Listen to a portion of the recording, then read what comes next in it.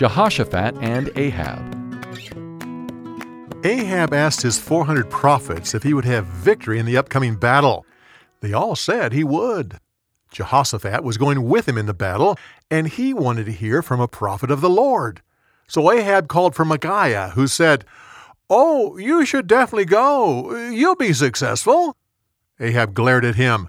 "What does the Lord really say about this battle?"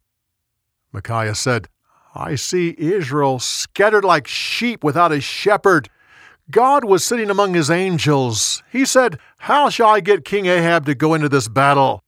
The angels had various ideas. Then one angel said, 'I'll become a lying spirit in the mouth of his prophets. He'll believe them and go into the battle.' So that's what he did. Oh, the Lord wants you at that battle." One of Ahab's prophets walked over and slapped Micaiah.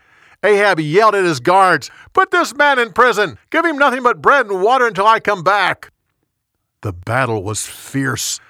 Suddenly a man shot an arrow into the air without aiming. It hit Ahab at the joint of his armor.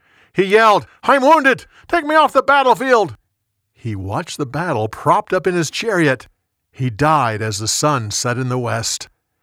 They took his body back to Samaria and buried him. Someone washed his chariot beside the pool. Dogs licked up his blood, just as the Lord had said. For more, go to BibleTelling.org.